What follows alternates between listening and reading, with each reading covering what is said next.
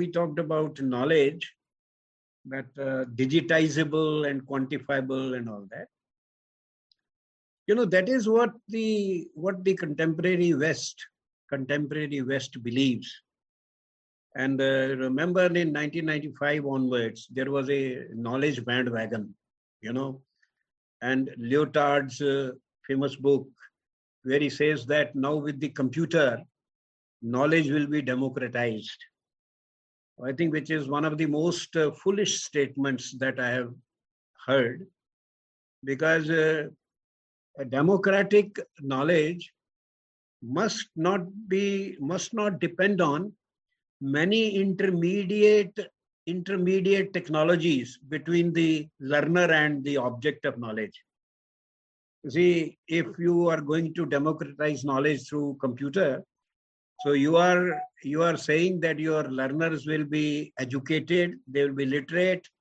Not only that, they will know English, and they will be computer literate. They will know how to open the computer. They will also know how to search and scroll, and they will also be able to fix. And when there is a sort of a glitch, they'll be able to fix that. And they will, no, this is hardly democratic. The most democratic knowledge system is the oral system of knowledge that has prevailed in India. Oral. Because all that the learner needs are ears. He need not be literate.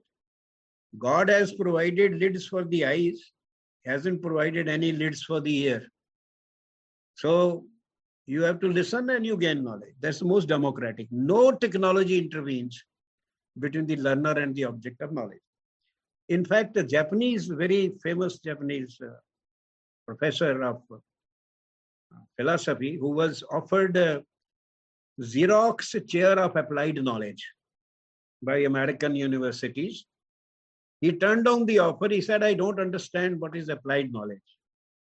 Because to me, he says, all knowledge has application, but you can't say it will be applied in a day or 24 hours.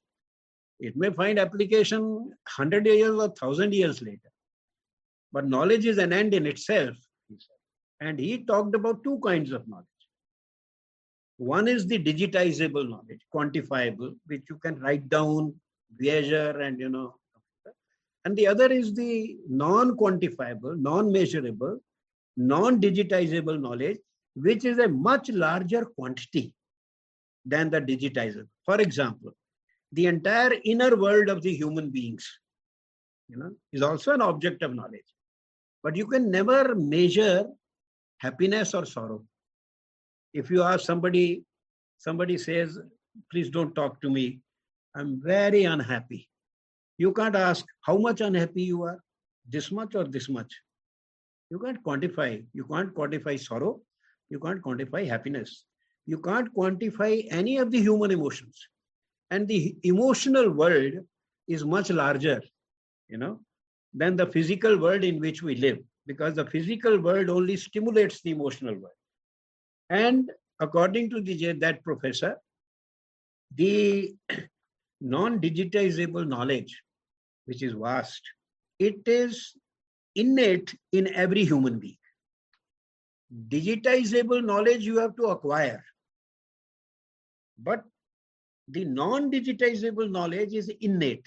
It comes into you from within.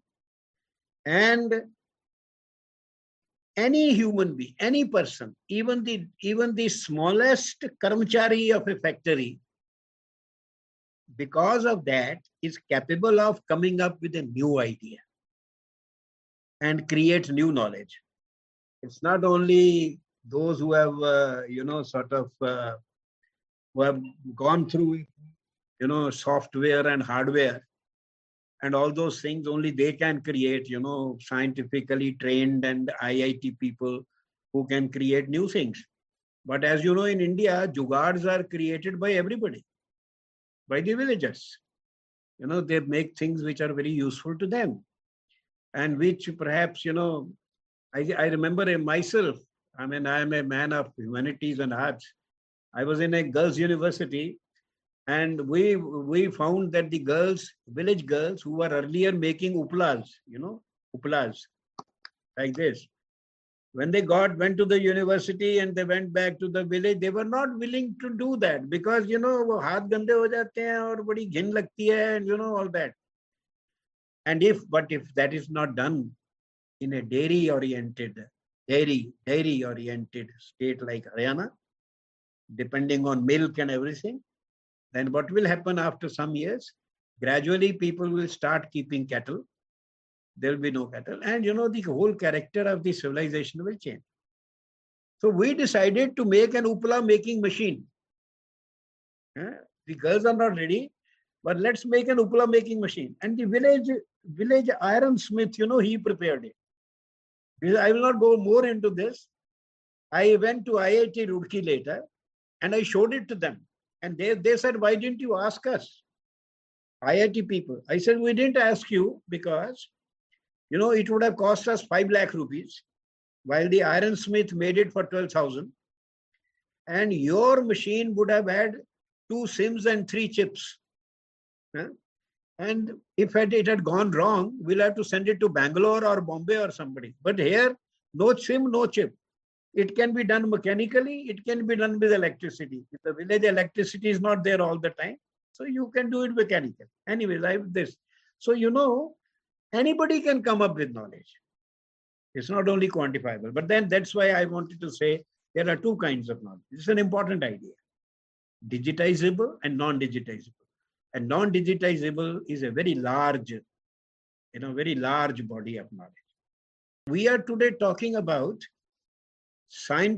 India's scientific temper and the scientific heritage of India.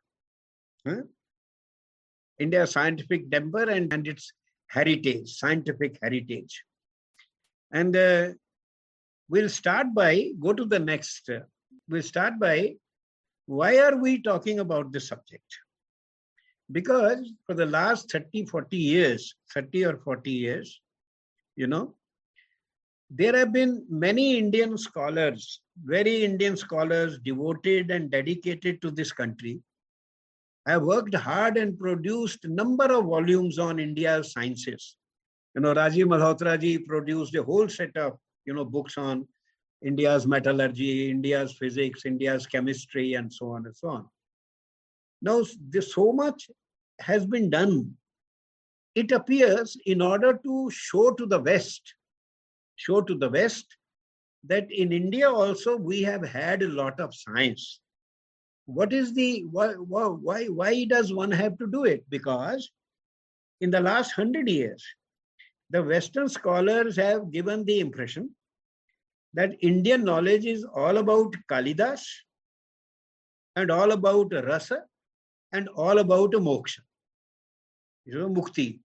That is, India's knowledge is mostly otherworldly. That the Indian people are otherworldly. The Hindus particularly, they are otherworldly people.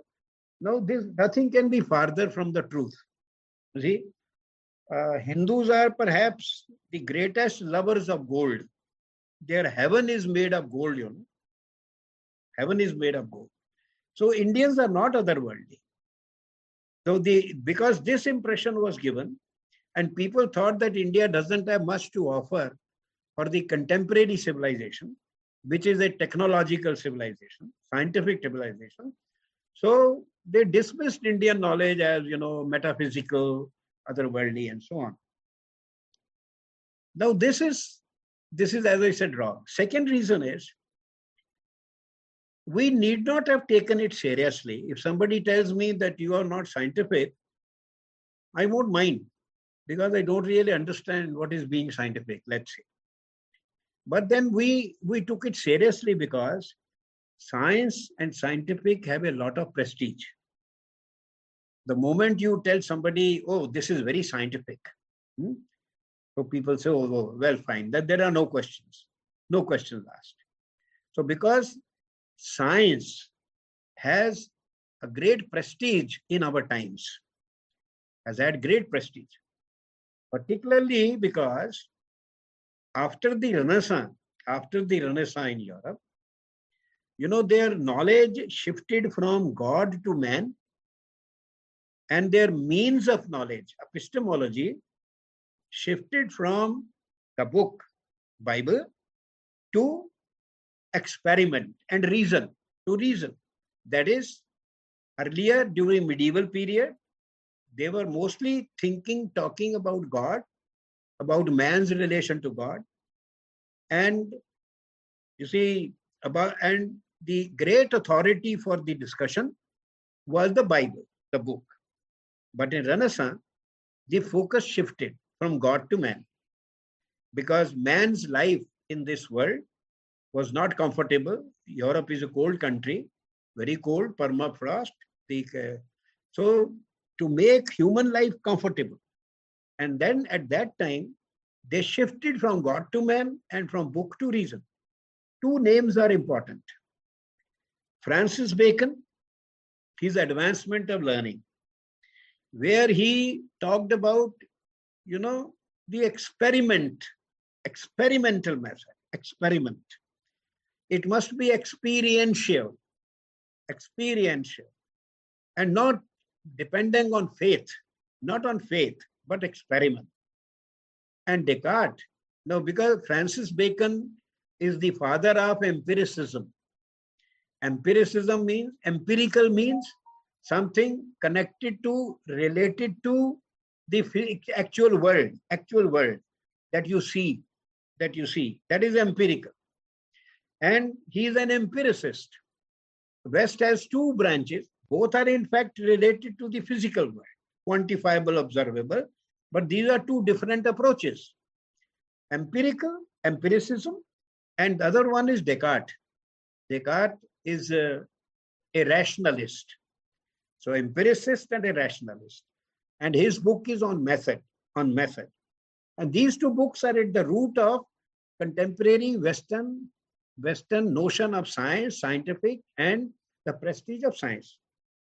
The two are, they are very simple. I feel like explaining things, although it takes time, but then empiricism is simply that, let's say you watch 100 times, you watch that when a cat comes, the mouse runs away, but you watch 100 times, you see, and then you draw a conclusion, reasoning that the mouse is afraid of the cat.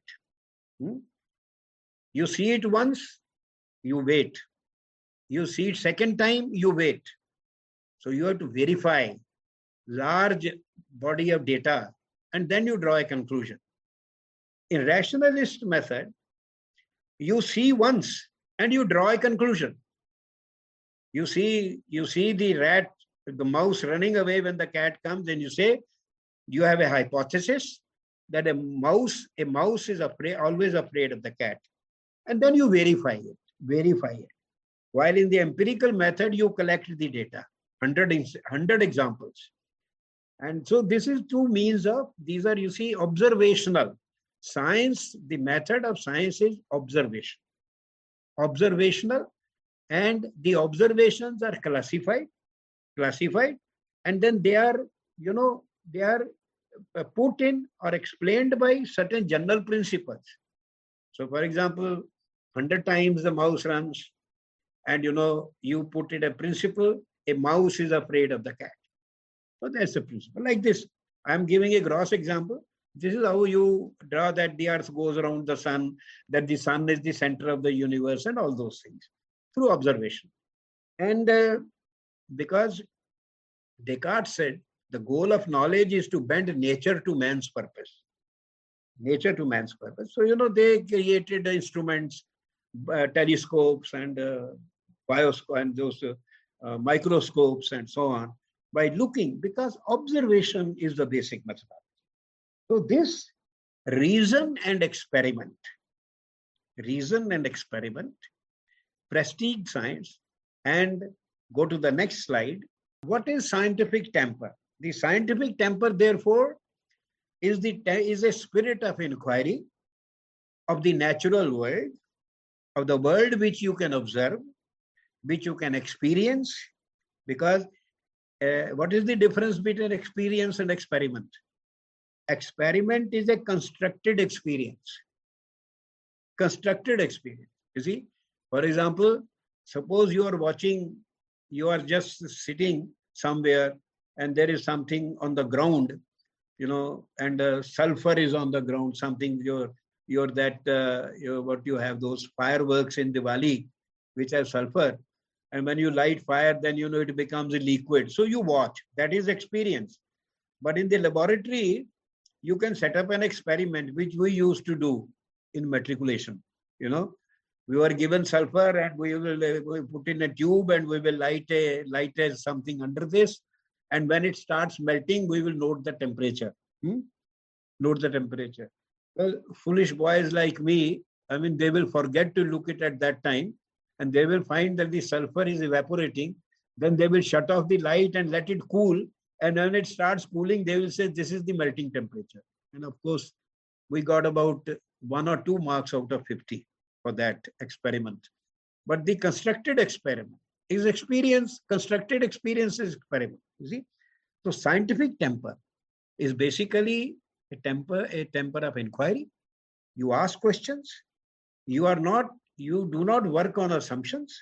You ask questions, and the answers you verify. You observe whether those things actually happen, and you use reason, logic, and you logically argue. And what conclusion you reach, you verify it by going into experience, actually whether this happens or not. So you check. This is the scientific temper, attitude of inquiry. Now, I think we have in India classic examples of this spirit of inquiry, spirit of inquiry. I'll give you, let me give you first Indian words.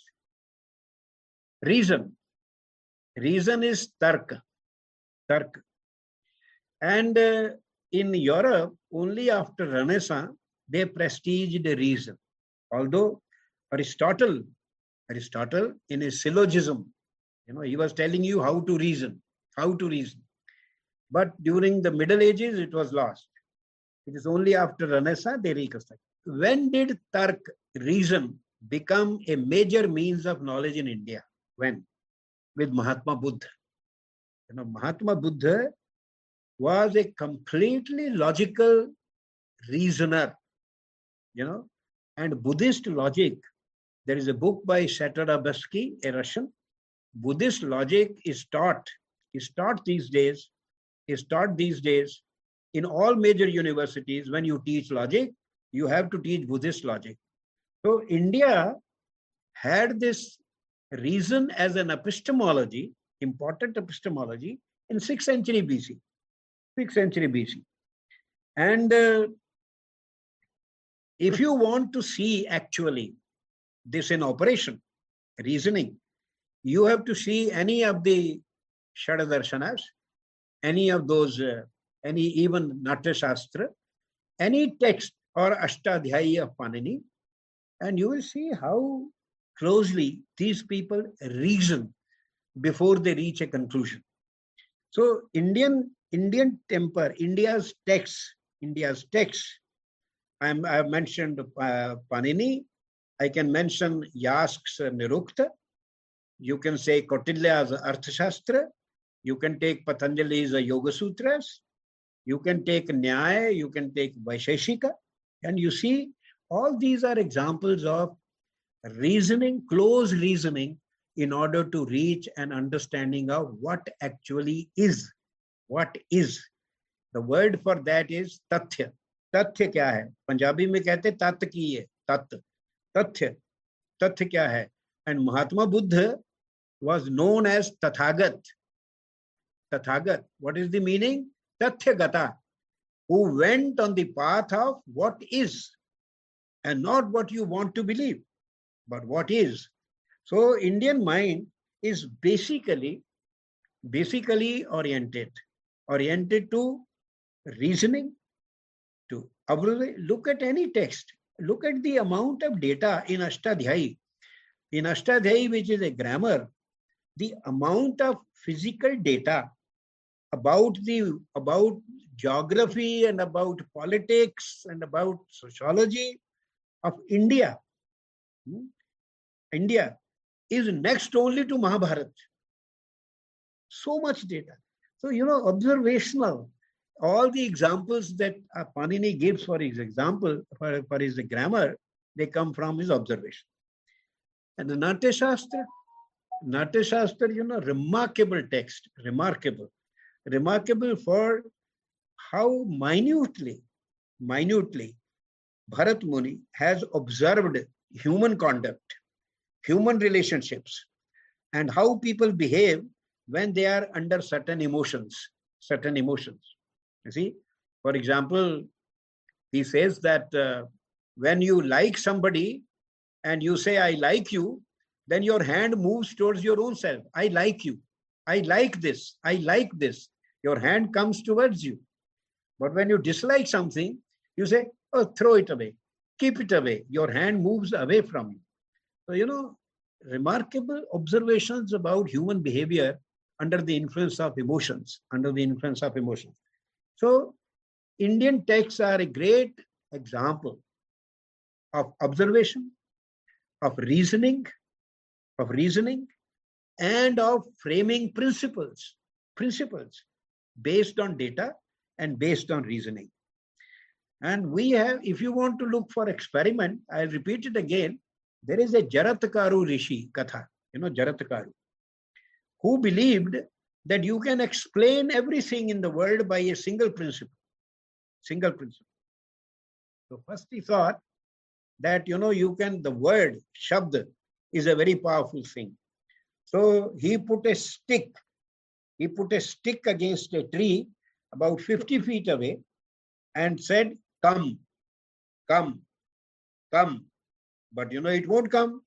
It didn't come. Then he thought that it is the mind force. You have to focus your mind on that. And he focused his mind and tried to draw the stick towards himself by focusing all his energy on his mind. And the stick had started moving. But at that point, a princess going through the forest in a chariot, the chariot met with an accident and the princess fell and she was crying, she was groaning. And Jaratkaru, who was a young man who knew grammatical gender but did not know actual gender, physical gender, he picked her up, put her on his back, and made her sit against the bank of the mountain, like the bank of the rock. And after that, he developed a permanent itch on his back, where he had put that girl. So he forgot all about that single principle. And, the girl fell in love, and that's a long story. But the point is, Jaratkaru's experiment, his experiment, he put a stick there. He didn't say that's false. He showed it. He tried to prove by experiment. So the Indian scientific temper is not alien to the Indian mind. Let's go to the next quickly. Theory of knowledge. See, we are now talking of vast body of Indian intellectual texts.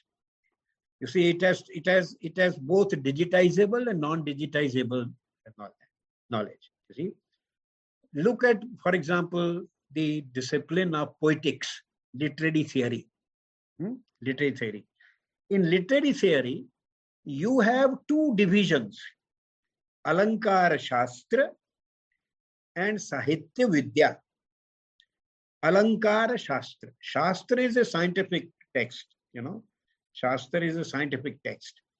So Alankara Shastra. Alankar refers to all the figures of speech. And the entire body of Alankara Shastra is quantifiable, digitizable, and countable, So it is absolutely scientific. So it is called Alankara Shastra. But Sahitya Vidya, which deals with the effect of poetry on a reader, the emotional effect, it's not digitizable. But again, it is explained at great length in such a way that a Sahridaya, a person who is as evolved in his emotions as the poet, will begin to understand the emotion in the same way as the poet has experienced it, or the person about whom the poem is written has experienced it. Dasharath's sorrow when Rama departs Valmiki experiences the suffering of Dasharatha and writes the Ramayana.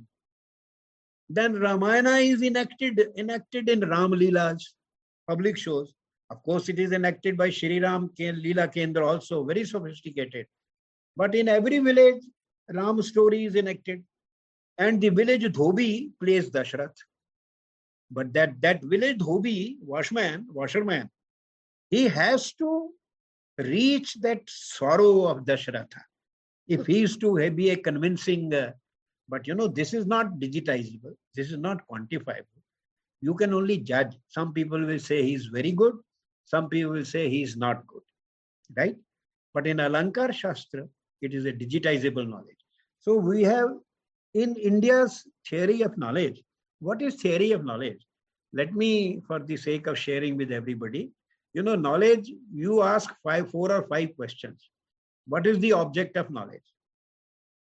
What is the object of knowledge? That's the first. Second, who receives knowledge? Who is the receiver of knowledge? What is the source of knowledge? Where does that knowledge rest? Third, what is the nature of knowledge?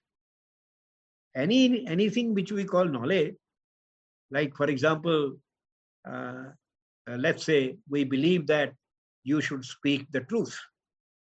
So if this is knowledge, what is it? Is it a predication?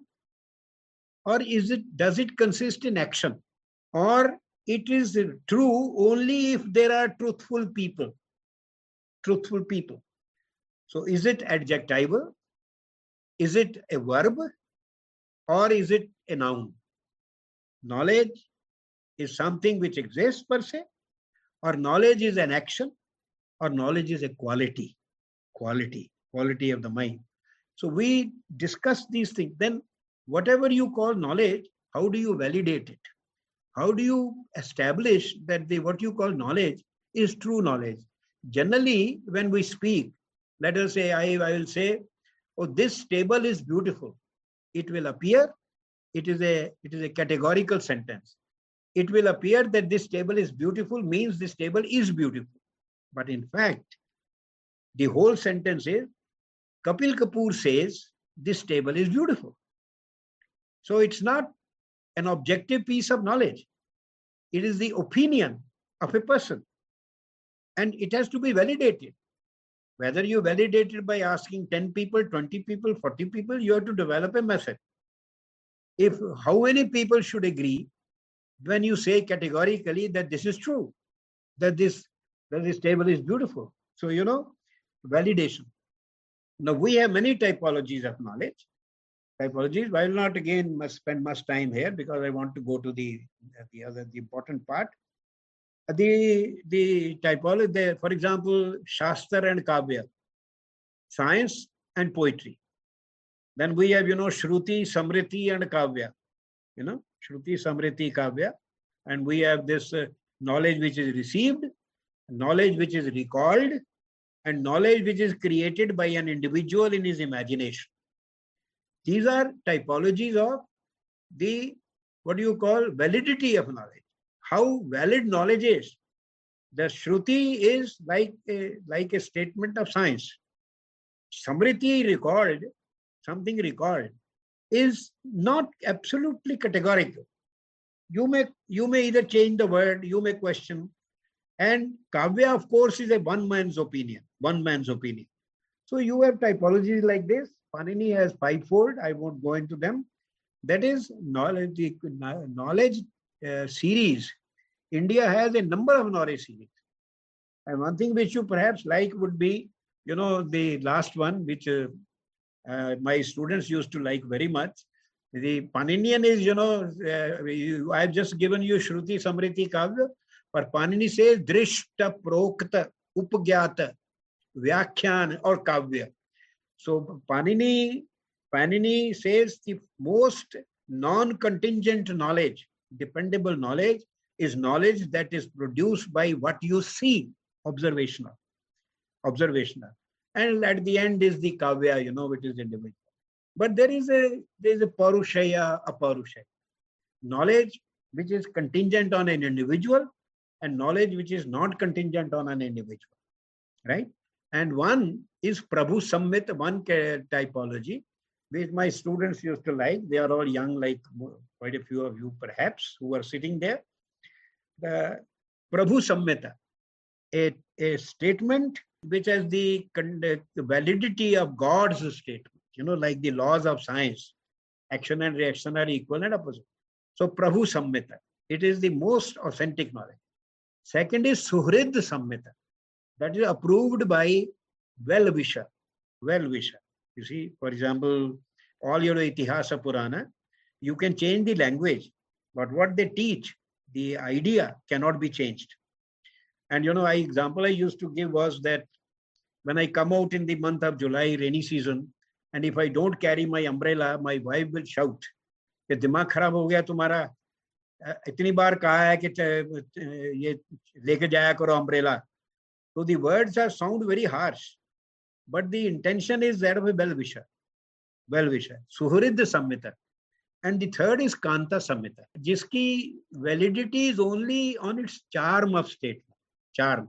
For example, the example I used to give, that when a young boy and a girl fall in love, the boy tells the girl, मैं आकाश से सितारे तोड़कर तुम्हारी ओढ़नी को संवार दूंगा. I will pluck stars from the sky and embroider your chunni or something. Now the girl knows that he cannot do 3 feet high jump. But she is very happy to hear this, that he will pluck stars from there. So this is charm of the statement. Literature, poetry, generally poetry statements are like that. Okay? So different typologies. When I reach the point that I want to reach today, where you see, where we are going to talk about special knowledge, I will talk about the categories typology again. I wanted to give you an example of analyticity, but I think it will from Vaisheshika Sutras. What is called gravitation by Newton is called the theory of Bhar, mass by Vaisheshika.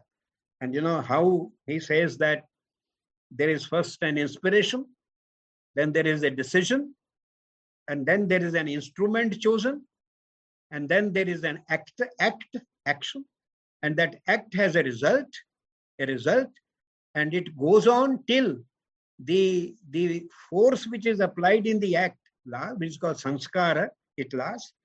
And then it's kriya. Karma leads to a kriya, and then when the sanskar weakens, then the kriya ends. Take an example of a bow and an arrow. So I decide that I am going to shoot this arrow today to 40 or 50 feet. That is the prerna. I decide, okay, I am going to do it now. And I take a bow and I take an arrow. And then there is the Purusha Cheshta, Pratyancha. That is the Karna Shakti, the power of the instrument. Like this, like to the ears. And then I let go the arrow. The karma is firing the arrow, letting go of the arrow. And it followed by a kriya. The arrow moves through the sky with a force which comes from the karma, from the karana and the purush cheshta. How much pratyancha khich ke and the karan ka bow ka strength, it moves. And the movement of the arrow in the sky is a series of pushes. Every time, every split second, the arrow's movement is pushing the next movement, pushing the next movement, pushing the next movement.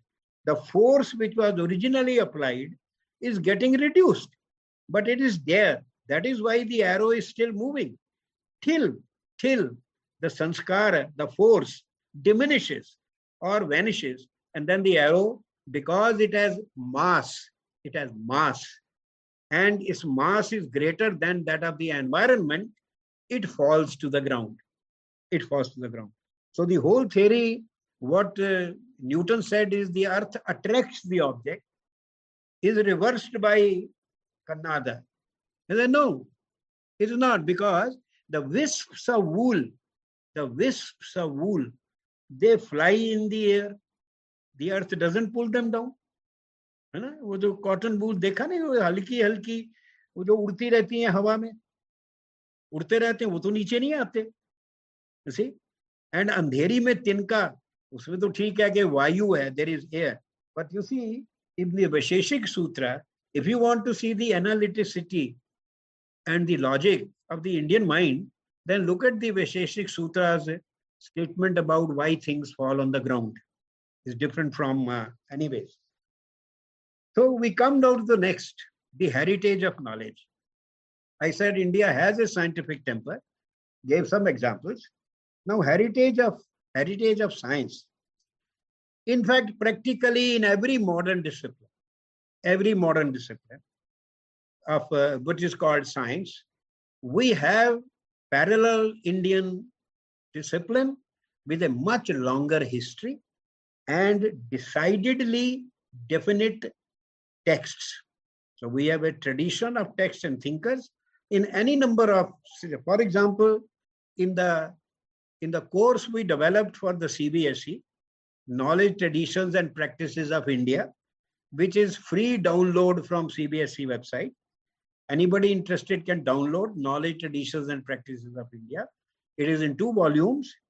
There are 21 disciplines covered, and those disciplines include astronomy, chemistry, environmental sciences, life sciences, mathematics, metallurgy, agriculture, architecture, language, society and state, etc., etc., etc. They are all modern disciplines. And you have all of these primary Indian thinking, primary Indian thinkers, you see, and texts.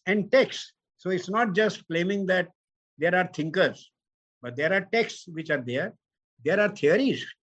You have your Baudhayana Sutras, and you have Bhaskaracharya, and you have Aryabhatta, who are decidedly their ideas anticipate the Western theories by at least 1400 years or 1200 years or 1500 years, if not more. Baudhayana also, in fact, anticipates by more than 2000 years. See, so there are number of texts and thinkers. There are number of disciplines which are actually like modern science. So what is called modern science is not unknown to India. And there are people have produced a lot of volumes. As I said, Rajiv Malhotra produced series of volumes. Series of volumes have been produced by, now IITs are also doing that. So there are this. But visible markers of scientific heritage. There are visible markers of scientific heritage. For example, the iron pillar in Qutub Minar. Now the iron pillar is 1600 years old, 1700 years old, and it has not rusted. While the Eiffel Tower in Paris, built about 60 years ago, needs many millions every year to prevent rusting. You see the difference? Eiffel Tower made of steel, iron, needs every year millions of rupees. And here is the iron pillar standing for 1600 years in the open, in all kind of dust and rain, and it has not rusted. So metallurgy,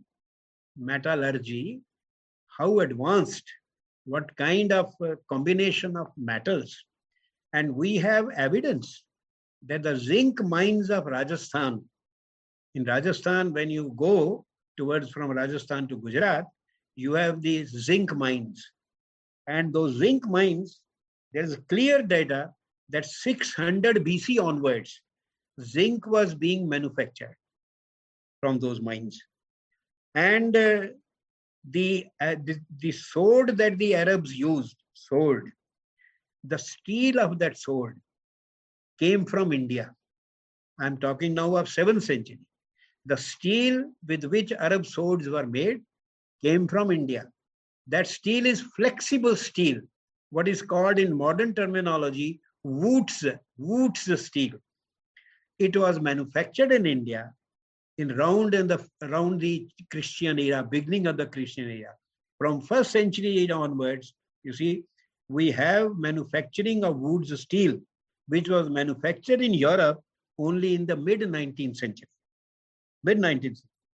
You see, these are all, verifiable facts. So these are not blatant claims of a blind devotee of the country, but these are all verifiable facts. And then, the concept of zero, the concept of the numerals 1 to 9, 1, 2, 3, 4, 5, 6, which are called Arabic numerals these days. But you know what Arabs call them? What do Arabs call them? Hinse. Hinse. Hinse is Hindse, from India. And even in Urdu, we call them Hinse. Hinse. So, 0, the numerals 1 to 9, then the decimal system, then the value of pi, the distance of the sun from the earth, and above all, the concept of infinity. All these are Indian inventions. If you take them out, there is no Western science possible. As Barack Obama, when he came to India, in Bombay University, he said that if you people had not invented zero and the numerals, we will have no computers today. So the very foundational concepts of science were India's contribution, and they were made by mathematicians, astronomers, grammarians. In fact, people say that the concept of zero was given a full definition by Panini in his Ashtadhyaya, where he talked about 3 kinds of lopa, disappearance, 3 kinds of absence. Anyways. And then, in 6th century, if you read A.L. Basham's Wonder That Was India, he quotes on the flyleaf a statement by an Arab scholar, 6th century Arab scholar. The Arab scholar says, 6th century, who can rival the Hindus in their sciences, in their mathematics, in their astronomy?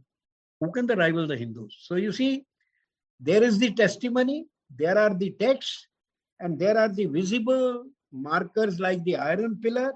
You have a monolith Kailashnath temple near in Maharashtra, near Ajanta Aroda, where from top to bottom, a huge temple, almost size of a building, was carved from top to bottom from a single rock. Single rock. It is not be possible with all the sophisticated, measurements possible today to do it today. Generally, we build from bottom to top. How you carve from top to bottom from a single rock, and it is a rock. And a rock. If the artist makes a mistake, how does he correct it? It is not correctable. So you have to make it, every stroke has to be correct. Every stroke of the scalpel has to be correct, or a sustained creation, right? And then you have examples of idols which are suspended in the air. They have no support on top, no support below. They're suspended in the air. And in the Belur temple, you have a revolving pillar. And it is on the ground. It's on the ground. And it revolves. But you can pass a paper through it.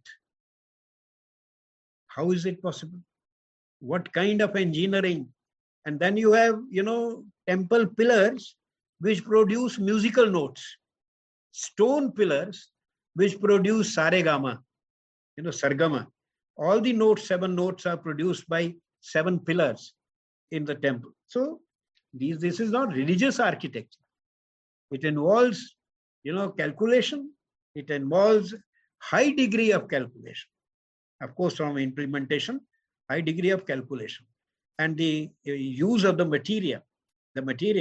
It is easier to produce notes in a piano, with the kind of a balloon that you have there, air. But how do you produce music from stones?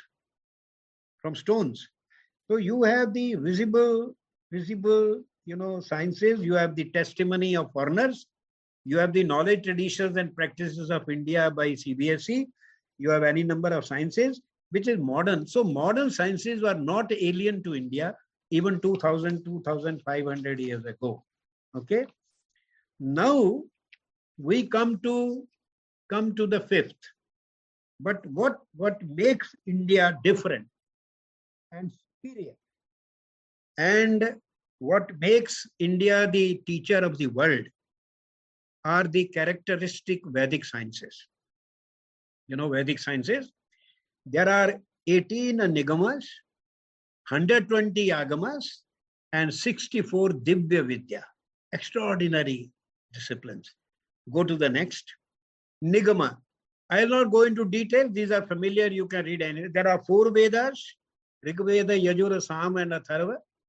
You have 4 Upavedas: Ayurveda, which is medicine; Dhanurveda, which is military science; Gandharva Veda, which is music; and the Artha Veda.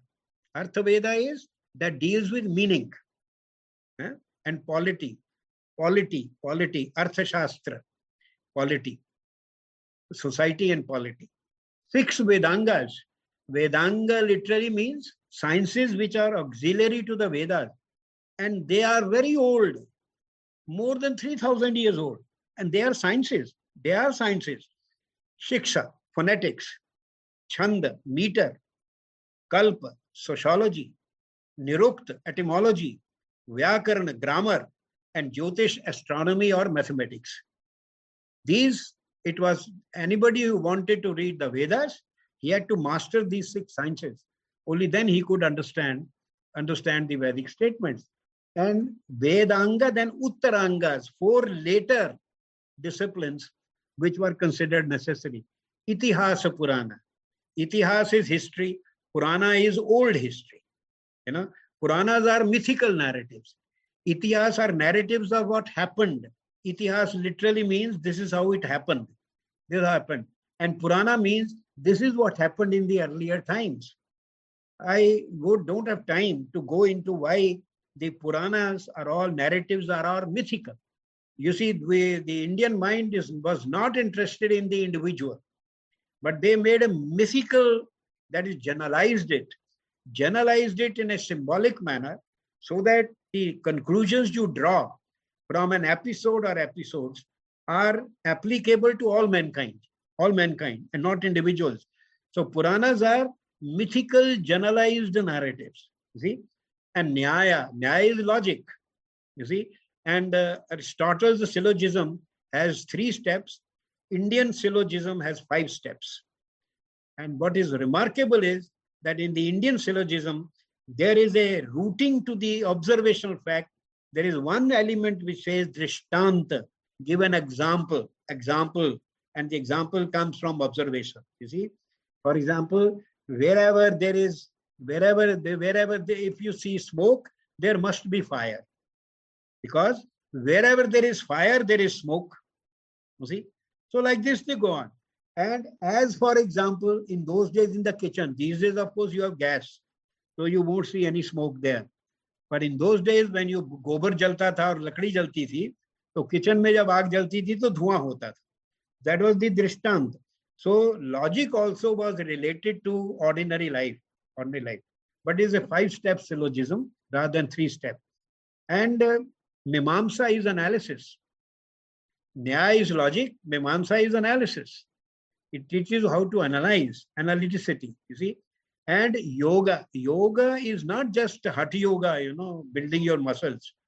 It's about cognition and cognitive processes, because the yoga claims that we follow all the steps. At the end of it, there are 2 results. Number 1, note the words. Your mind acquires speed. Now, speed is a quality by which you define a computer, इसकी speed ज़्यादा है. ये 5 है, इसमें 5 RAM लगे हुए हैं. RAM के RAM एक ही बात है, और इसमें 10 RAM लगे हुए हैं या 15 RAM लगे हुए हैं. इसकी speed ज़्यादा है. So your mind acquires the speed. And number 2, you are able to experience things without actually experiencing them. You develop that ability that you can infer, generalized principles without actually undergoing the experiment, So these are the 18 nigamas. Come to agamas. Next. 18 samhitas, which are itihas, etc., and other mixed subjects. 18 siddhantas, chemistry, etc. These 18 are sciences. All these 18 are sciences. If I started putting all the lists everywhere, then you can imagine how many slides it will take. 18 siddhantas are 18 sciences. Rasayan is chemistry, chemistry. And 6 kalpas. Kalpas are sociology, social system, social thought. And C, Uttar, relevant for the north. Purva, relevant for the east. Dakshin, relevant for the south. Paschim, relevant for the west. And other marg, relevant for central India, around Vidarbha. So, because as you know, that the social customs and practices vary from place to place, community to community. So the social sciences were, elaborately studied. It is unfortunate that Indian universities only Durkheim पढ़ाते हैं और West की 2-4 अंग्रेजी की किताबें पढ़ाते हैं. Nobody teaches Dharma Shastras, Griha Sutras and Dharma Sutras and all that. We have a massive body of sociological literature.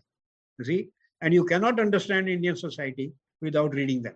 And then the Yamalas, Vrishti Vijnana, the science of rain making, and other nimittikas, other instrumental sciences like making fire, like quelling fire, quelling the forest fire, or making the water bodies retain their water for long. Like this, these are practical sciences. There's Namittika. Namittika are instrumental sciences. You see? And then 8 Damaras, Nivarana Sahita Abhichara, Nivarana, of getting rid of things. 8 disciplines which deal with getting rid of things, getting rid of danger, getting rid of fire, getting rid of illness, like this. And 34 Mani Mantra Aushadhis, 34 sciences which deal with what the stones, precious stones, can do to the human body, or the mantras. As you know, in the marriages, mantras are invoked.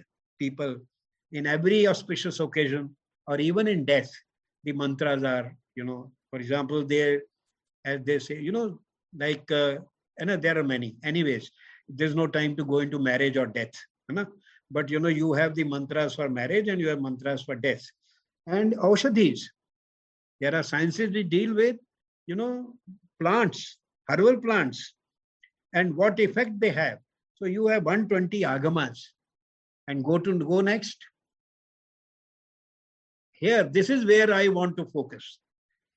These are 64 Divya Vidyas, extraordinary sciences. I want to focus on these because these are threshold sciences. These are not sciences which are based on observation.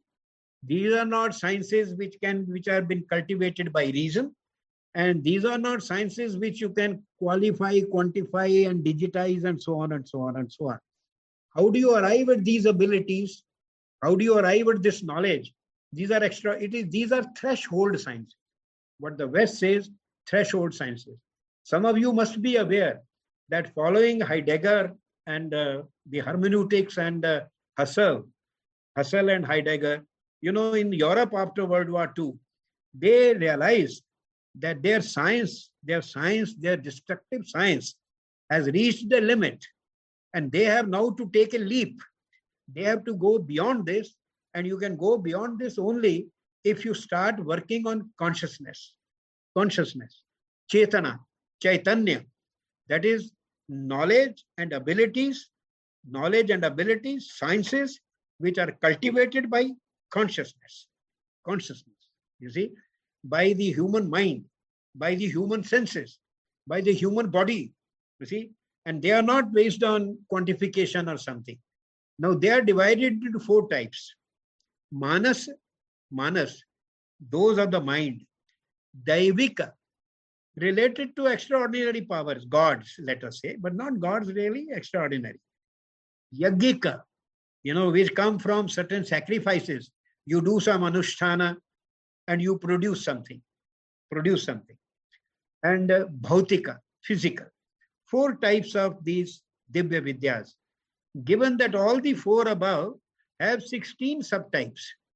So there the knowledge that demonstrates self-empowerment is of 64 types. Now this is an important word. Self-empowerment. All these knowledge systems empower the individual. He gains power over himself, over the physical world, over the environment, and over the human beings. There is no limit.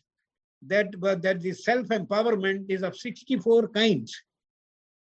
Now, these were first envisioned by the rishis of India. And because of them, India was considered the guru of the world. And not because of Rasayan Shastra, metallurgy, or architecture. Well, those are available everywhere. But these are not available anywhere. These originated in India, and they are part of India. Many of these have been lost. But many of them, these have moved into, let's say, magic. Some have moved into something else. But you can find example of each one of them. Even today, somewhere or the other in India, you can find a person who is a master of these. Go to the next. So we first come to 16 types of self-empowerment. Manas. These are powers, abilities related to the mind. And you achieve them. They are of 2 kinds. 16 powers related to the mind. Manas. They are of 2 kinds. 8, which are you control the mind through yogic process. And you achieve some siddhis. You achieve some abilities. Second, there are 8 that you achieve through controlling your senses. Do you see the difference? That of the 16 mind-related vidyas, disciplines, knowledge, 8 are those which control the mind through yogic power, and other 8 that come to you from control of senses. So let's go to the next one. 8 through yogic power of mind control. Through yoga, you control the mind. Mind means consciousness. Now, in our system, we have a concept of sthul and sukshma. Sthul, gross and subtle. So there is a gross body and there is a subtle body. Gross and subtle. The subtle body itself has property, tanmatra. You see? So you see, for example, you have, for example, let's say, air. Now, it's a suksham is air you can feel. So it's a suksham is the sparsha. It touches. But then its tanmatra can be, it cools. The air cools. That is the tanmatra. You remember these 3. Now, through your chaitanya, if you control your mind, then you control your body, you control the mind, then through mind you will be able to control the body. Through mind. After all, you think of, people say, somebody कोई कहता ना आजकल, यारे बड़ी गर्मी लग रही है, तो माँ कहती है थोड़ी देर आराम से बैठ जा, आंखें बंद कर और किसी अच्छे बाग के बारे में सोच, पेड़ों के बारे में सोच, या जो हमने वो शिमला पिछले साल शिमले में जो बर्फ देखी थी ना, तू बैठ जा, आंखें बंद करो, बर्फ के बारे में सोच, तो तेरे को गर्मी नहीं लगेगी. This is a rough example of how the mind can control the body. But through elaborate practice, these are the powers that the human beings can attain. It is claimed, not only claimed, They are demonstrated in our literature in various characters. Anima, acquiring subtle form of the body by shrinking the body. जब हनुमान जी जा रहे थे तो सुरसा ने कहा कि you have to enter my mouth. इतना बड़ा मुंह खोला. Sursa was a huge demoness. तो उसने कहा you cannot go without entering my mouth. So if Hanuman, it in normal body had entered, she would have chewed him up. But what did he do? He shrank his body to a small thing, entered his mouth, and before she could shut it, he came out. He came out. So shrinking the body, anima, power to shrink your body. Sukshama, usko suksham kar dena, tanma level pe le jana. Mahima, giving the body a gigantic form, despite being in subtle form. Wo bhi in the Ramayana, in Mahabharata, several examples. In literature, several examples.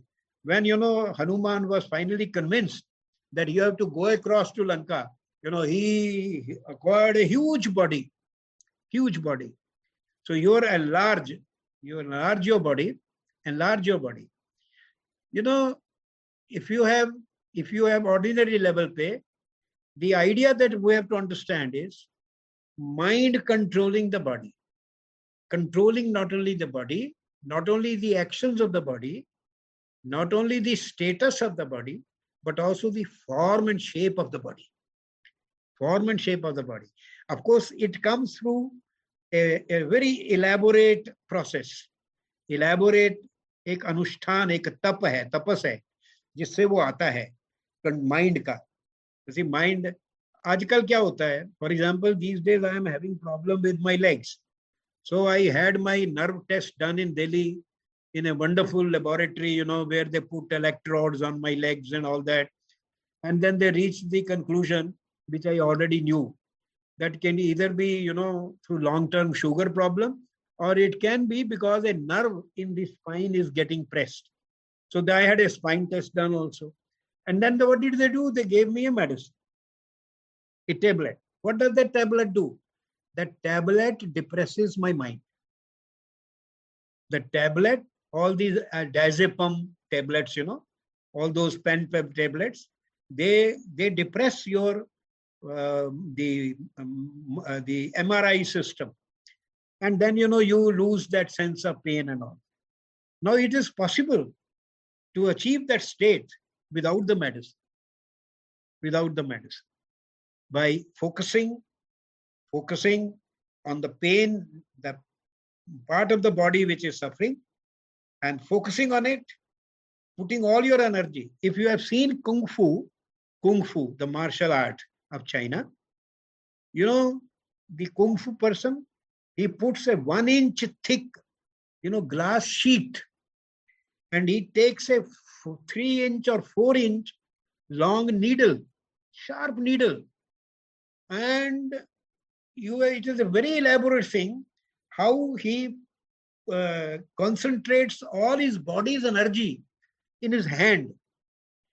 And when he is finally concentrated, he throws it, and that needle goes through 1 inch thick, glass sheet. If you and I throw the needle at the glass sheet, it will bounce back and come and hit our hand. How does that man focus all his body's energy? You must have seen people who lie down on the ground, and a car goes over them. A wooden plate laga ke car goes. Let you and I try. Hamari bones hi crush ho jayenge. So what does that man do? He inhales so much air in his body and retains so much that it doesn't get pressed. So he is doing something. He is doing this consciousness, chetana, कि मुझे ये करना है, and he controls his body. So this is the essential thing that we have to get. Then the third power is garima, increasing the weight of the body. Remember Angad,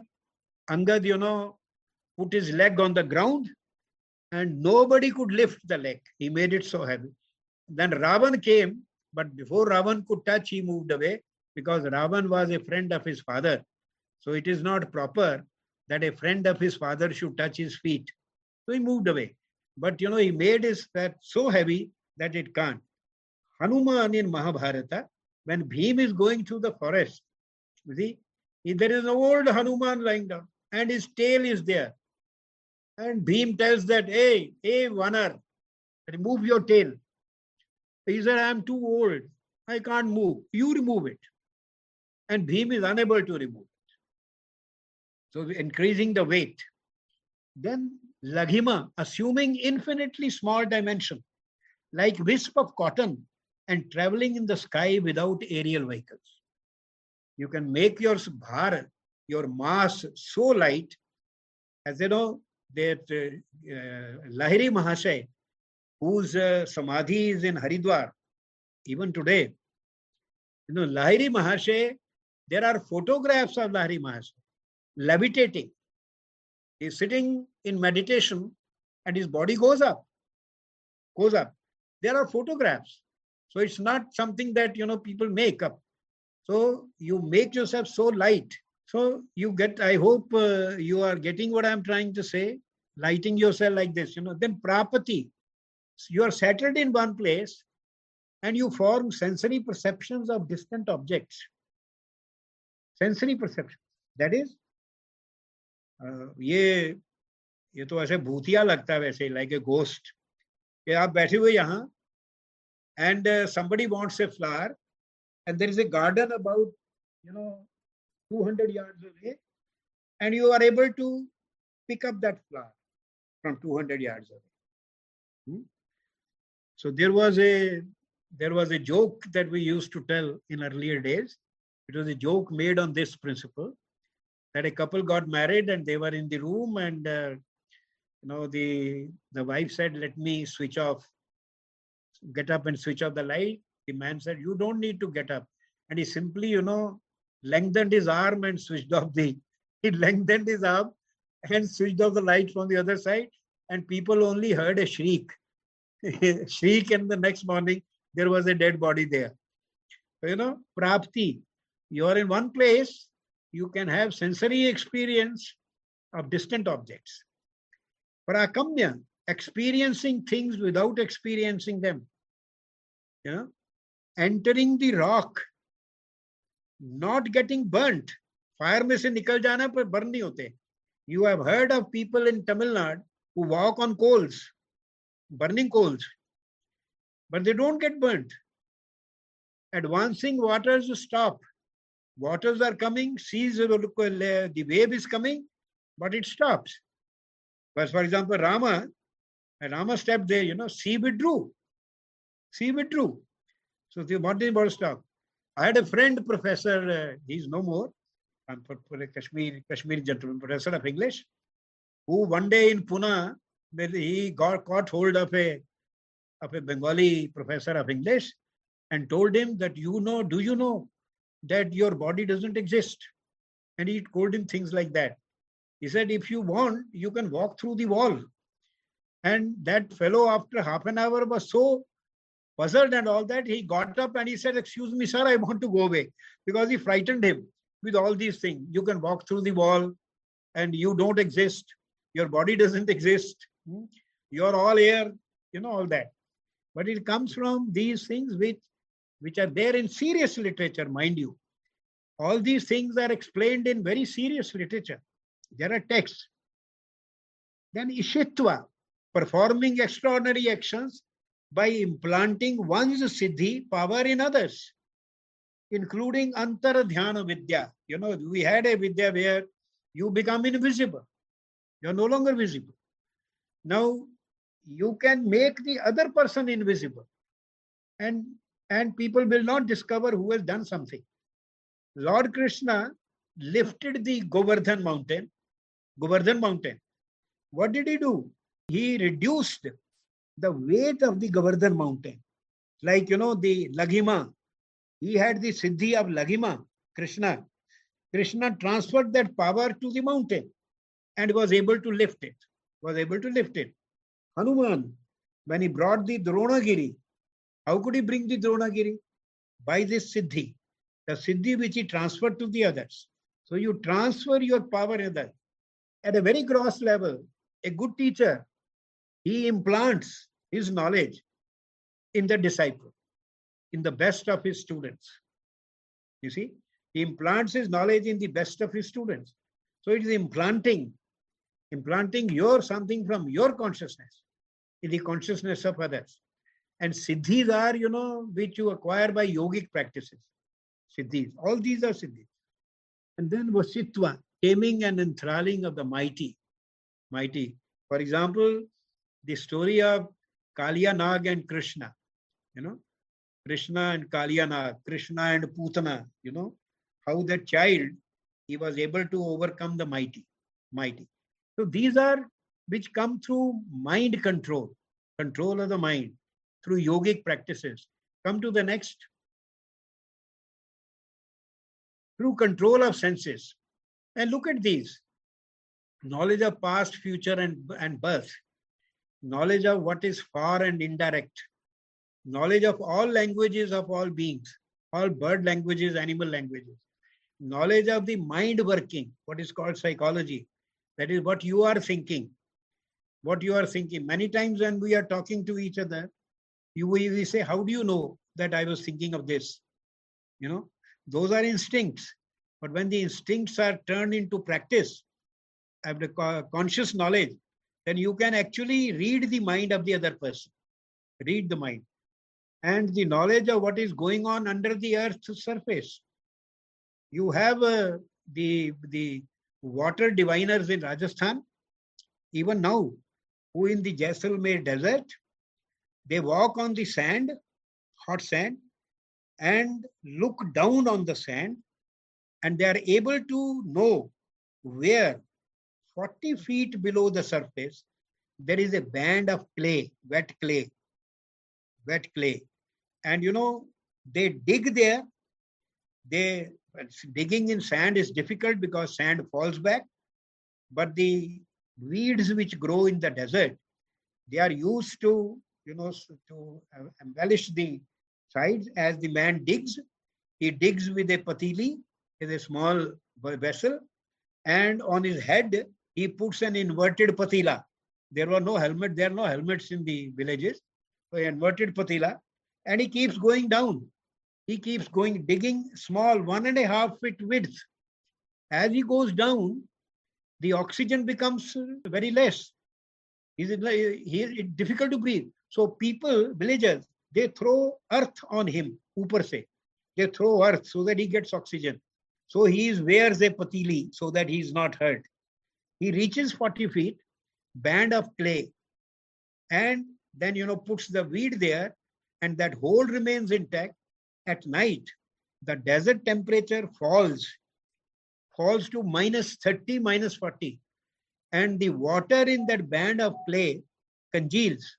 In the morning, you have 4 buckets of water in that hole, in that desert. And the villagers take out that water, they distribute equally among each other, democratically. And this water diviner, he does not charge any money, because if he makes it a profession to earn money, he will lose the power of divining. So the knowledge of what is going on under the earth's surface, cosmography, beyond what you can see in the sky. How is it that the Indians coined the word Brahmanda? Brahmanda, egg-shaped universe, elliptical, which is what today's modern science says. It is elliptical. How did they know this? They can't see it. They didn't see it. But cosmography, from what is visible, they go to the invisible. Then the knowledge of remedies and their effects and powers. जैसे अब माँ कहती है जुकाम लगता है हल्दी पी लो. So the old mothers in the village, these days the mothers don't know anything. They only know how to use the mobile and Facebook and WhatsApp and other things. But in our time, the mothers were the great doctors. You see, they knew haldi ka kya hai, adrak ka kya hai, choti ilaichi ka kya hai, badi ilaichi ka kya hai, what are their effects and on what do they work. These are common knowledge. Of course, the Vedic, Ayurveda, the whole science of Ayurveda is there. And the Vedic people, There were Vedic people, there were people, Vaidyas, Bhaishaj, they were called, who will simply just check your pulse.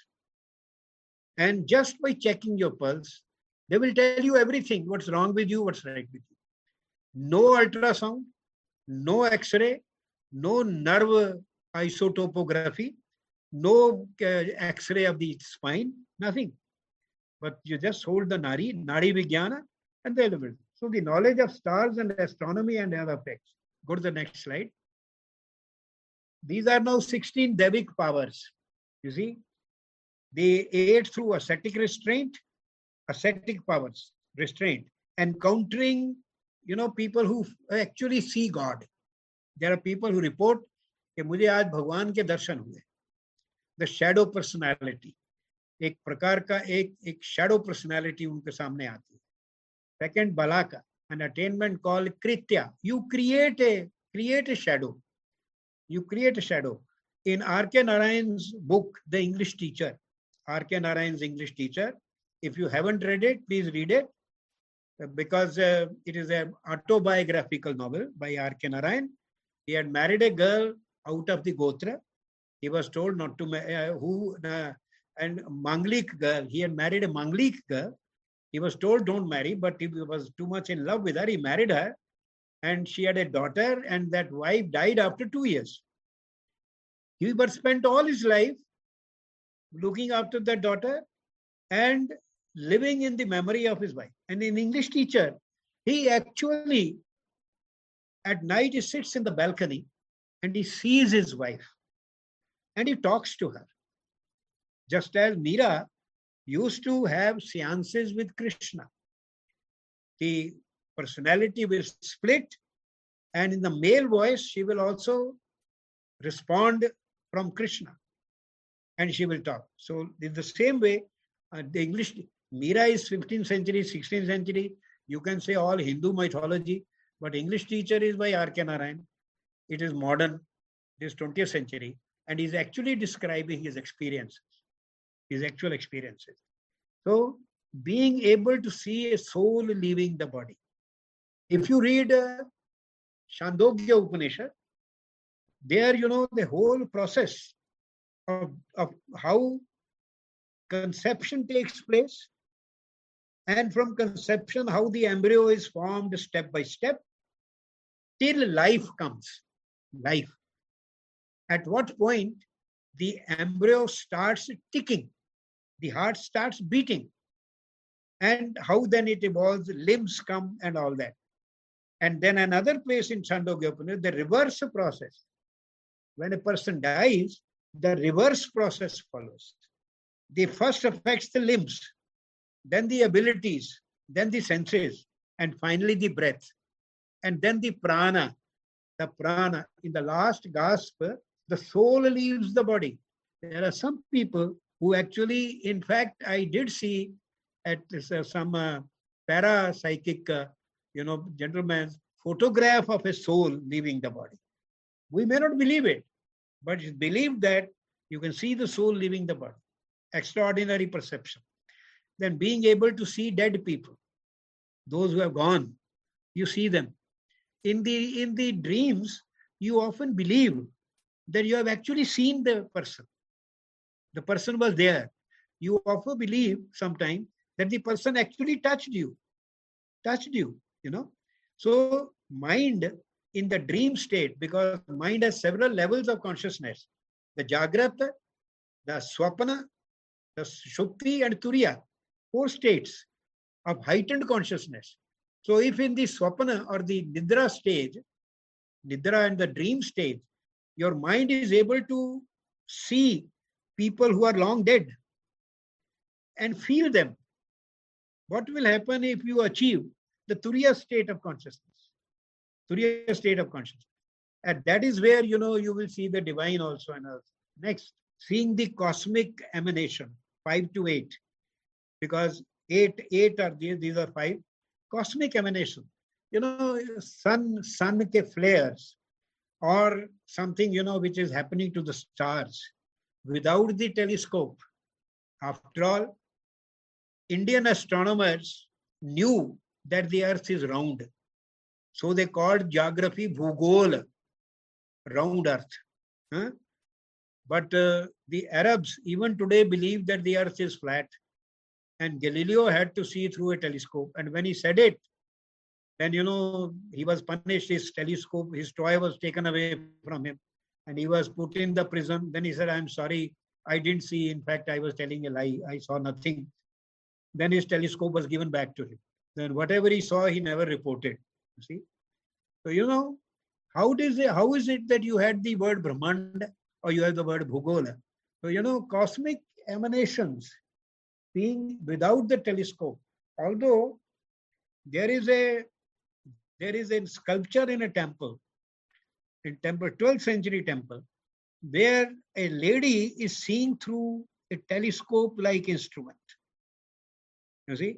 And if you have seen that film, क्या था, दो भाग में थी, बड़ी popular हुई थी, उसमें you see the warriors, using and looking at the enemy through a telescope.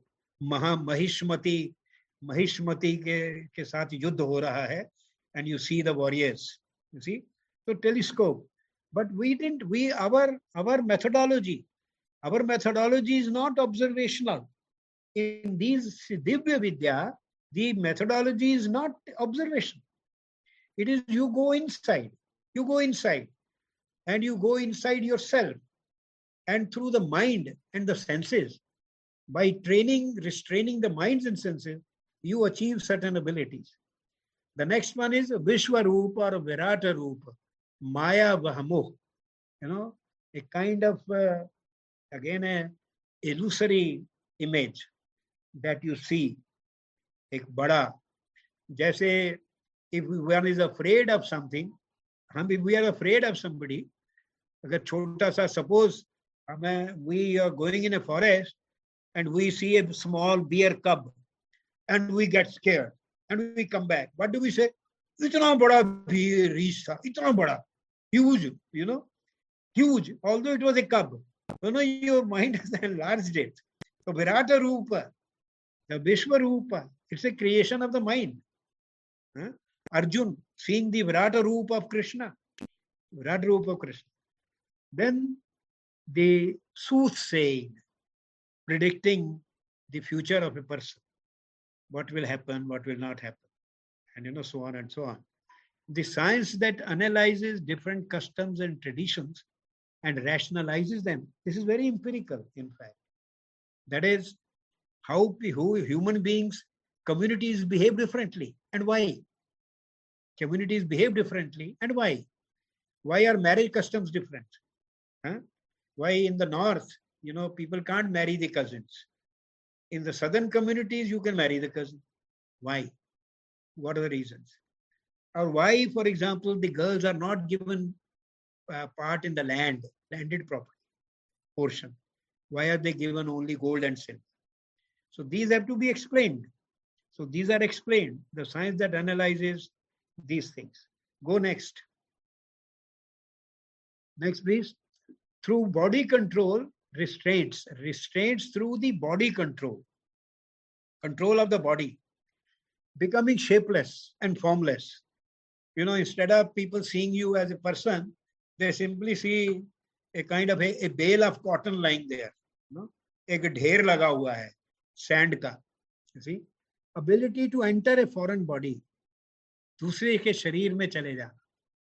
हमारे यहाँ in the folk belief माना जाता है कि इसको भूत चढ़ गया, है ना? ये in fact there are stories in my own family of the elder, some ladies, who eased themselves under a tree और उनको भूत चढ़ गया. And her voice changed, became male, and her appetite was so much she would eat 40-30 kilos of food every time. And then you get the person who is trained in this, वो झाड़ फूंक झाड़ू वगैरह जो भी होता है. But we dismiss these things. But these are psychic conditions of the mind. And the conditions of the mind have to be treated either with diazepam tablets or with some practices which replace those tablets. Science of taking away life, killing without using a weapon. I don't say you can kill with your eyes. Of course, that is also killing without weapons. And there is a play, Elizabethan play, which is, a woman killed with kindness. Huh? A woman killed with kindness. Or there is no instrumentality there. But you take away the life of a person with other things. Divine power of resurrecting the dead. The dead. There are actually stories in our epics, in our other Puranas texts, where the dead are resurrected. And of course, we have the great resurrection of Christ, And then immobile resuscitating knowledge. That is how somebody who loses life, how he is brought back to life by resuscitation. Recently, there was a case in Andhra where a child was born, but a girl, but she was not breathing. She was not breathing. She didn't cry. She was not breathing. And the nurse, who was a very elderly nurse, she breathed into her mouth, the child's mouth, sustainedly breathed hard into the child's mouth for 30 minutes. And then the child started breathing. So that is great. It's actually it has happened about a month, 2 months, 3 months back. And that is actually a case of, immobile resuscitating. The knowledge that you can, just as people say, if somebody has a heart attack and his heart stops functioning, you hit him on the heart or you breathe into his mouth. No, this is a knowledge which was a science. Chaya Nigrahani, sometimes when you are walking in the evening alone, and it is a lonely road, you have an eerie feeling that somebody is walking behind you. Have you ever experienced it? I have experienced it. In fact, sometimes if you go to a strange, let's say to a guest house or a hotel in which you are the only person, and at night, when you go to your room or you get up at night in the room, dark, you feel that somebody is there. Chaya Nigrahani. There is a presence.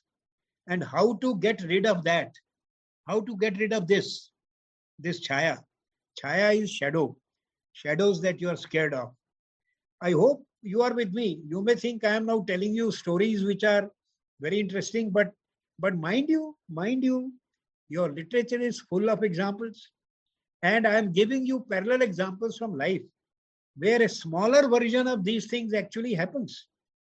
You're walking alone at night in a forest.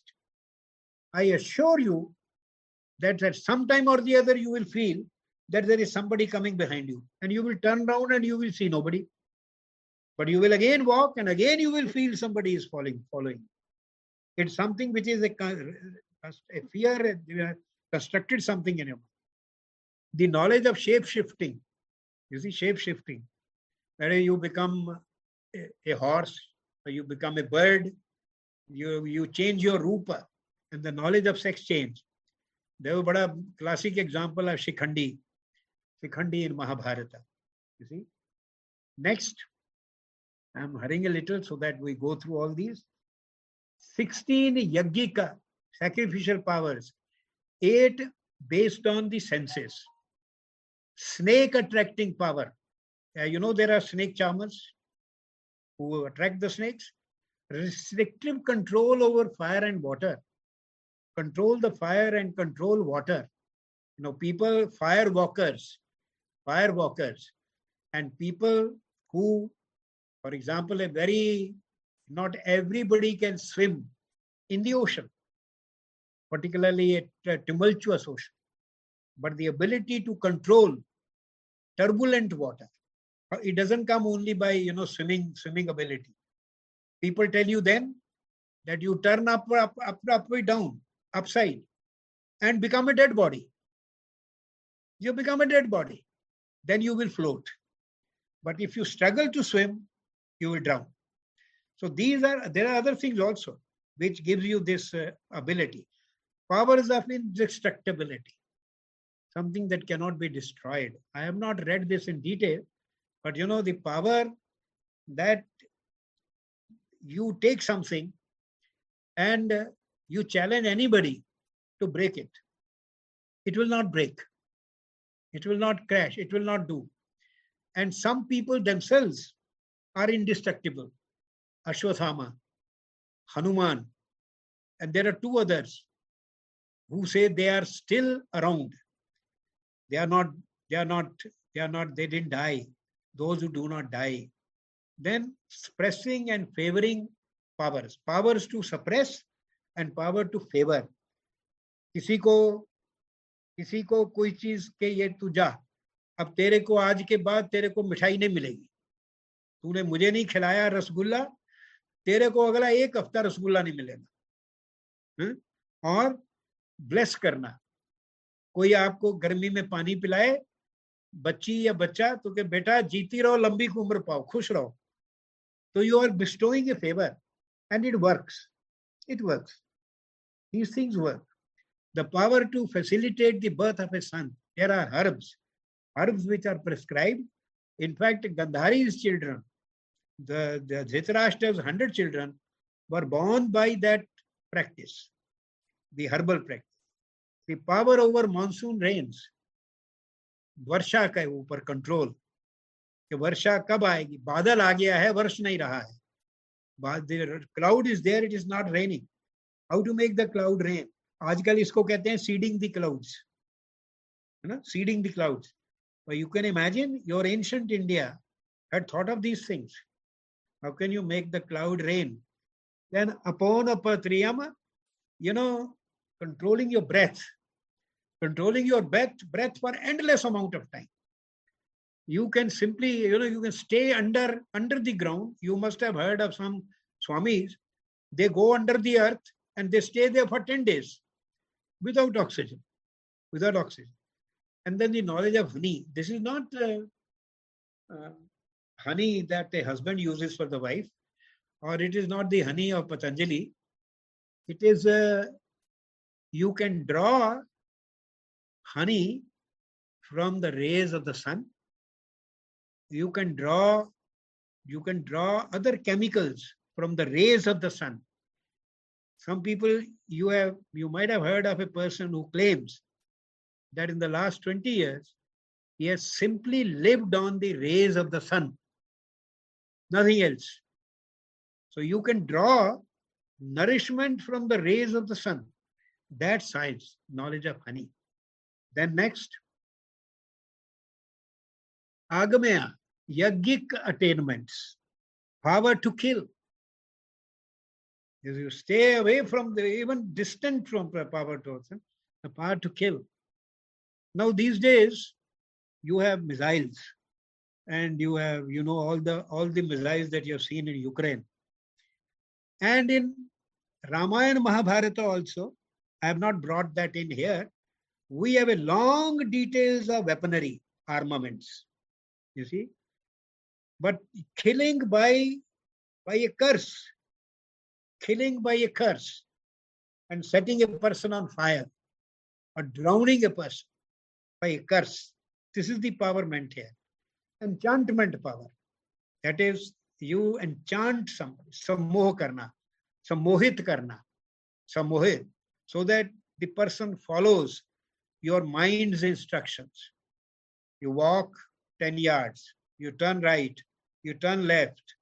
Sammohana, this is done by psychiatrists. When they put you in a certain level of sleep, then they talk to you and you speak. In that state of mind, you come out with things that you normally don't. So that is the power enchantment. Power of ruining the adversaries. These are not very happy things. But these were done. This is what came under, Jadoo Tona. ये उसका बना लिया और उसको ये किया, उसके एक मोम का एक कैंडल का उसका पुतला बना लिया, रोज उसमें पिन लगाया, something like that. So these are things, powers which have been misused. At the end of it, I say, just as that Chelobanji is that Rajasthan man who divines water under Jaisalmer desert. The Cheruvanji does not earn money from this because that will be misuse of his power. And if he misuses his power, he will lose his power. So if these things are used actually without sufficient cause, so there has to be a moral overriding principle on the use of these powers. Imperious curse, श्राप देना. बहुत कहानियां हैं श्राप की. महाभारत के and पे है, दुर्वासा कहते हैं कृष्ण को कि तुम रुक जाओ. When Krishna is going to see Gandhari, तुम रुक जाओ, मैं तुम्हें श्राप देता हूं क्योंकि तुम चाहते तो ये युद्ध नहीं होता. And Krishna says, don't give me shrap, Rishi, I will countermand it, and I don't want that your Rishi's shrap should be countermanded, because shrap ki definition hai something that cannot be countermanded. But then when he goes to Gandhari, Gandhari says, मैं तुम्हें श्राप देती हूँ. Now Krishna, who could countermand a Rishi, he could have countermanded Gandhari, but he doesn't. जो श्राप देती है, तुम भी अपने कुल का नाश देखोगे, जैसे मैंने देखा. And he smiles. She says, why are you smiling? He said, mother, in any case, I had to destroy the Yadavas. Now you have given me a cause. I will now say, because you have given a shrap, I want your shrap to be fulfilled. So curse, shrap. Many times, mothers, when they get very annoyed with their son, with their child, they कहते हैं, जा तेरा कुछ ना बने. तुम्हारा कुछ नहीं बनेगा. Nothing good will happen to you. This is a form of shrap. But because it is a mother, it doesn't work. But there are times when somebody speaks ill of you, it can affect you. It does affect you. So petrifying attainment, that is, you are able to make a person stop in his tracks. Petrify, stop in his tracks. Attracting, you can make a person who is walking away from you, you can make that person turn around and come back and meet you. That is the power. And then protective defensive attainment, to protect yourself and defend yourself without actually having any weapon in your hand. In fact, many of the martial arts come under this category, and Kerala is the home of martial arts, is the home of Kung Fu also. Go next. Great drug power. Well, that is very clear. Aushadhis, the herbals, the herbs which are used to resurrect the dead, which revive people, which heal arrow wounds, which establish caste class homogeneity. मतलब जो एक community जो आपस में ठीक, एक family, large family जो आपस में अच्छी तरह नहीं बैठती, कोई ऐसी हर्ब जिससे वो खुश हो जाएं. जैसे होली वाले दिन सबको भांग पिला दो तो सब खुश हो जाते हैं. So the caste and community, they get together. Caste and class homogeneity, that is a community which is not together. You can make them come together by certain herbs, like bhang, for example, on Holi, or when 7 persons are sitting, 5 are good friends, 2 are not very good friends, or 3 are not very good friends of them, but you give drinks to all of them, they all become friends for some time. When they overdrink, they all become enemies. See? So the herbs have the effect of promoting homogeneity or disrupting homogeneity. That which seeks out and finds the ability to know what is not knowable. What is not knowable. Now, this again not digitizable. How do you know? Somebody is sitting, some very close friend of yours, is just normal with you. But then you say, कि तुम आज कुछ ठीक नहीं लग रहा है. There is some problem. What is the problem? He said, no, I am perfectly fine. Isn't it? It happens, na? That a person is totally normal, but you feel, no, there is something wrong. Now that instinct, it can be trained, and it can become then a science. That which extracts and cures, that is a herbal science. हल्दी को कैसे इस्तेमाल करना है, पीसना है, कितना पीसना है, पतला पीसना है, मोटा पीसना है, and all that. That which helps in delivery of a child. So you see, this was a science, delivery. And in villages, and it applied to animals as well as human beings, the science. and powers, potions and charms. ये जो है, this comes under जादू टोना. हरी मिर्च के साथ नींबू बांध देना, या रास्ते में जिस रास्ते पे लोग चलते हैं वहां रख देना. किसी को बीमारी है तो उसके ऊपर उसको करके रास्ते में रख दो कि हेल्दी आदमी का पैर पड़ेगा तो वो बीमारी ट्रांसफर हो जाएगी. होती नहीं है. Because these powers, potions and charms work only if you use them for the good of others and not if you do it for evil. Next, mechanical powers. Here you have all the aircrafts, the celestial Vimana shaped like a chariot, three-wheeled like your auto rickshaw, a three-wheeled, but the difference that it flies in the air. These days you have cars which fly in the air, you have cars which can take off. And James Bond movies, he had the car which would, suddenly go up and jump and fly and then come down again. Pushpak Viman in the form of a swan, which was multi-storied, in which Rama came back along with everybody. City-shaped lunar vehicle, which goes to the moon, travels to the moon. So your ISRO is not the first one to send something to the moon. People had imagined that you can go to the moon. A driver-driven vehicle in the shape of a boat. Driver-driven, not self-driven, driver-driven shape of a boat. A vehicle in the shape of two horses. Floating vehicle in the shape of a bird. It is a bird shape, but it does not fly, it floats. Then cows that give nectar of immortality, like the Kamadhenu. Kamadhenu.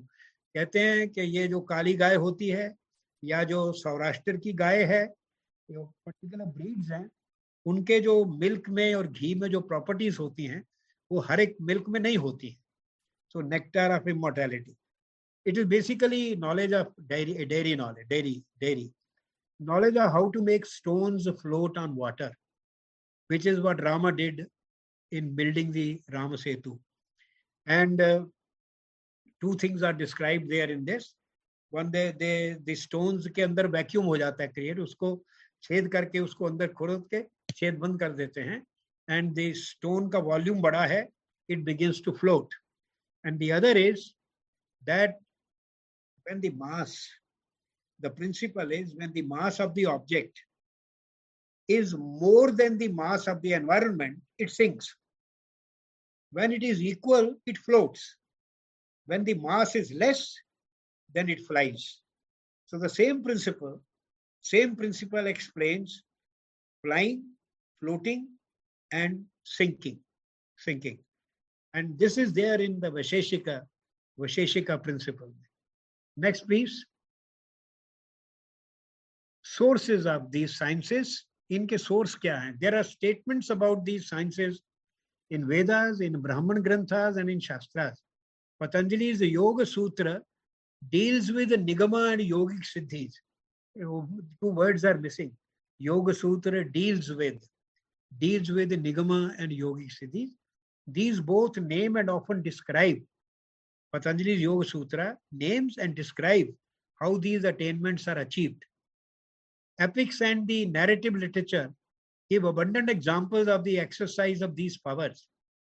Third, texts also talk of the moral limits of the use of these abilities and powers. Misuse leads to loss of the powers. All right, I think this is the last. How to study all these sciences, to reactivate them. Enormous people have given them up. Now, some of these things, creating an illusion, for example, shadow. We see this happening in the films. A vast Niagara Fall is shown. There is no Niagara. You are shown a train, train moving fast behind the actors. But there is no train. It's only an image which is being dragged. So, many of these sciences have disappeared. Some have come to the magicians. Others are there in modern technology. But how to study them and reactivate them? But all these, the sources of all these are available. Examples are available. And these are the abilities, these are the powers and sciences which are unique. We have all the modern sciences. So if you want to focus on them, fine. But this is where the Vedic sciences, Divya Vidya, are extraordinary. And the world has always respected India for them. Your rishis, your yogis, great yogis, your rishis, the sannyasis, who stay in the Himalayas, who can stay naked in -30, -40 degrees C, and even play with snow, So they have those powers. How those powers are attained, that is the subject matter of research. Okay, thank you very much.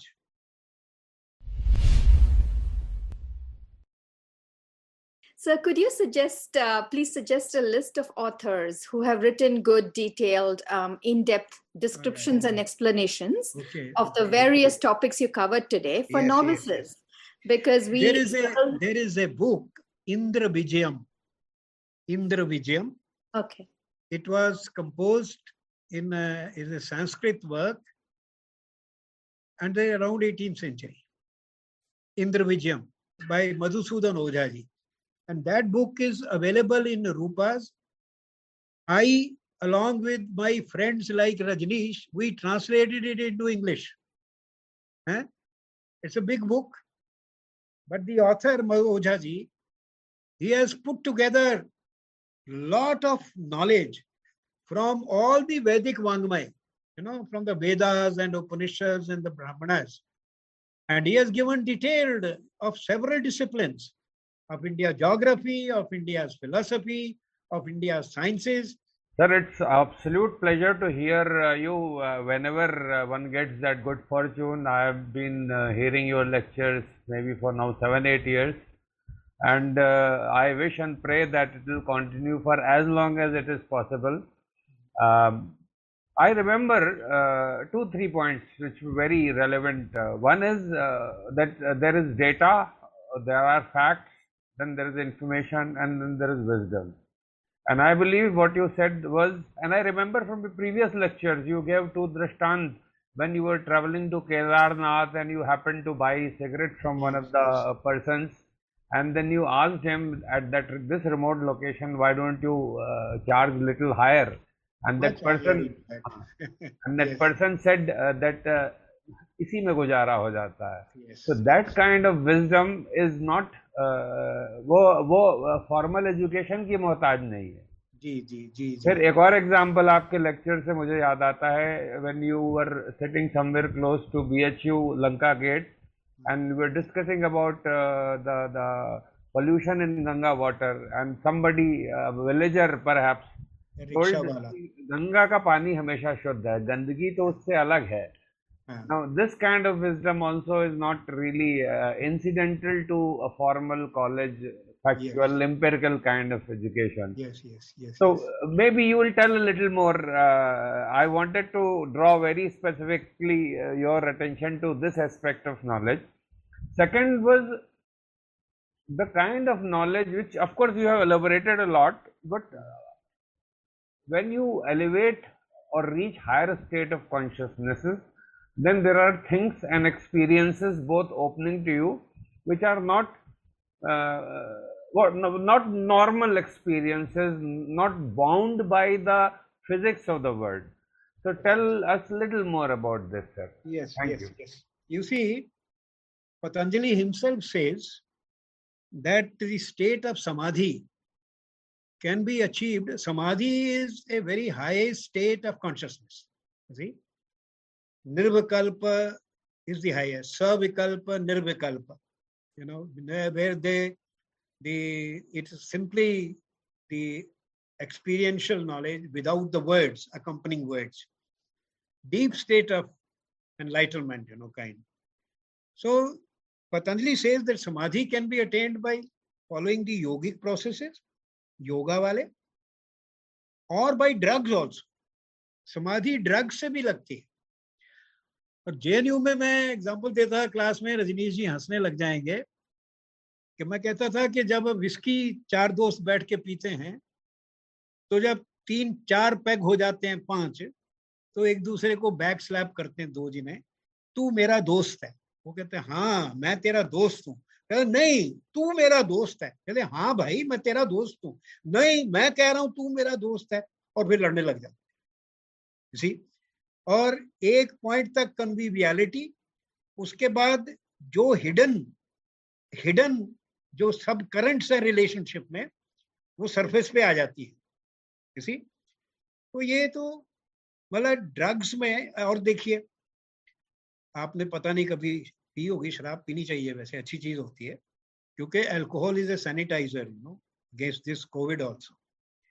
तो alcohol के अपने effects हैं, भांग के effects हैं, गांजा और अफीम के अपने इफेक्ट्स हैं, you see, and marijuana and the roots of perception, door of perception जिसने लिखी है ना, साइकेडेलिक मैजिक मशरूम कहते हैं सर, साइकेडेलिक वाला मेडिसिन। अब देखिए उसमें, उस ड्रग में क्या होता है कि when you take that drug, so there are no straight lines. I'm sitting in this room, everything will become wavy. The question arises, what is the reality of this room? Because take a gross example, a train which is standing looks a certain length, it has certain length. When it travels at 160 kilometers, it looks very small. So what is the reality of that train? An aeroplane which comes near you is very big. Push it 1,000, 2,000 feet, it becomes small. So it's not only the visual, because in the case of the psychedelic, it's not visual only. It's not visual. It is the mind which is now distorting the images. In Bhanga, you feel that you are sitting at the bottom of a lake of cool water. And then you gradually come up. So the point is, if the mind at different levels can be altered, the perception is altered, knowledge is altered.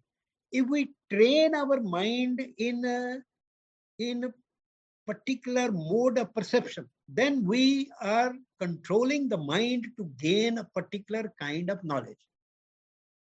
That is the whole argument of these sciences. I would want your permission to quote you, because I am a researcher in the area of marijuana and hemp. Although my angle was more from sustainability, sustainable agriculture, carbon sequestering. But then once you are studying a man, obviously you cannot avoid studying his hand and only study his nose, etc., etc. So I researched, and then of course I have studied the what is called as entheogenic properties, which you have just prescribed so wonderfully. And yes, the drugs sometimes give you cross perceptions, which means you will see a song and you will hear a picture, that kind of. Yes. I would wish to hear Professor Mishra also sometimes on altered state of consciousness as prescribed in Kashmir Shaivism. I think he should want to address. For example, in our phonetics also, every sound has a color. The sound has a color.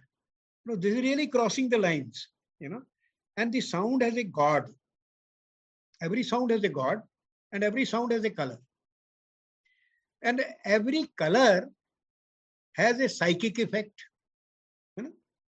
लाल रंग जो होता है, अगर आप कमरे में जहां सोते हो, why don't you paint it red?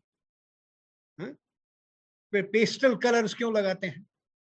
So if the sound has a color, the color has a relationship to the mind.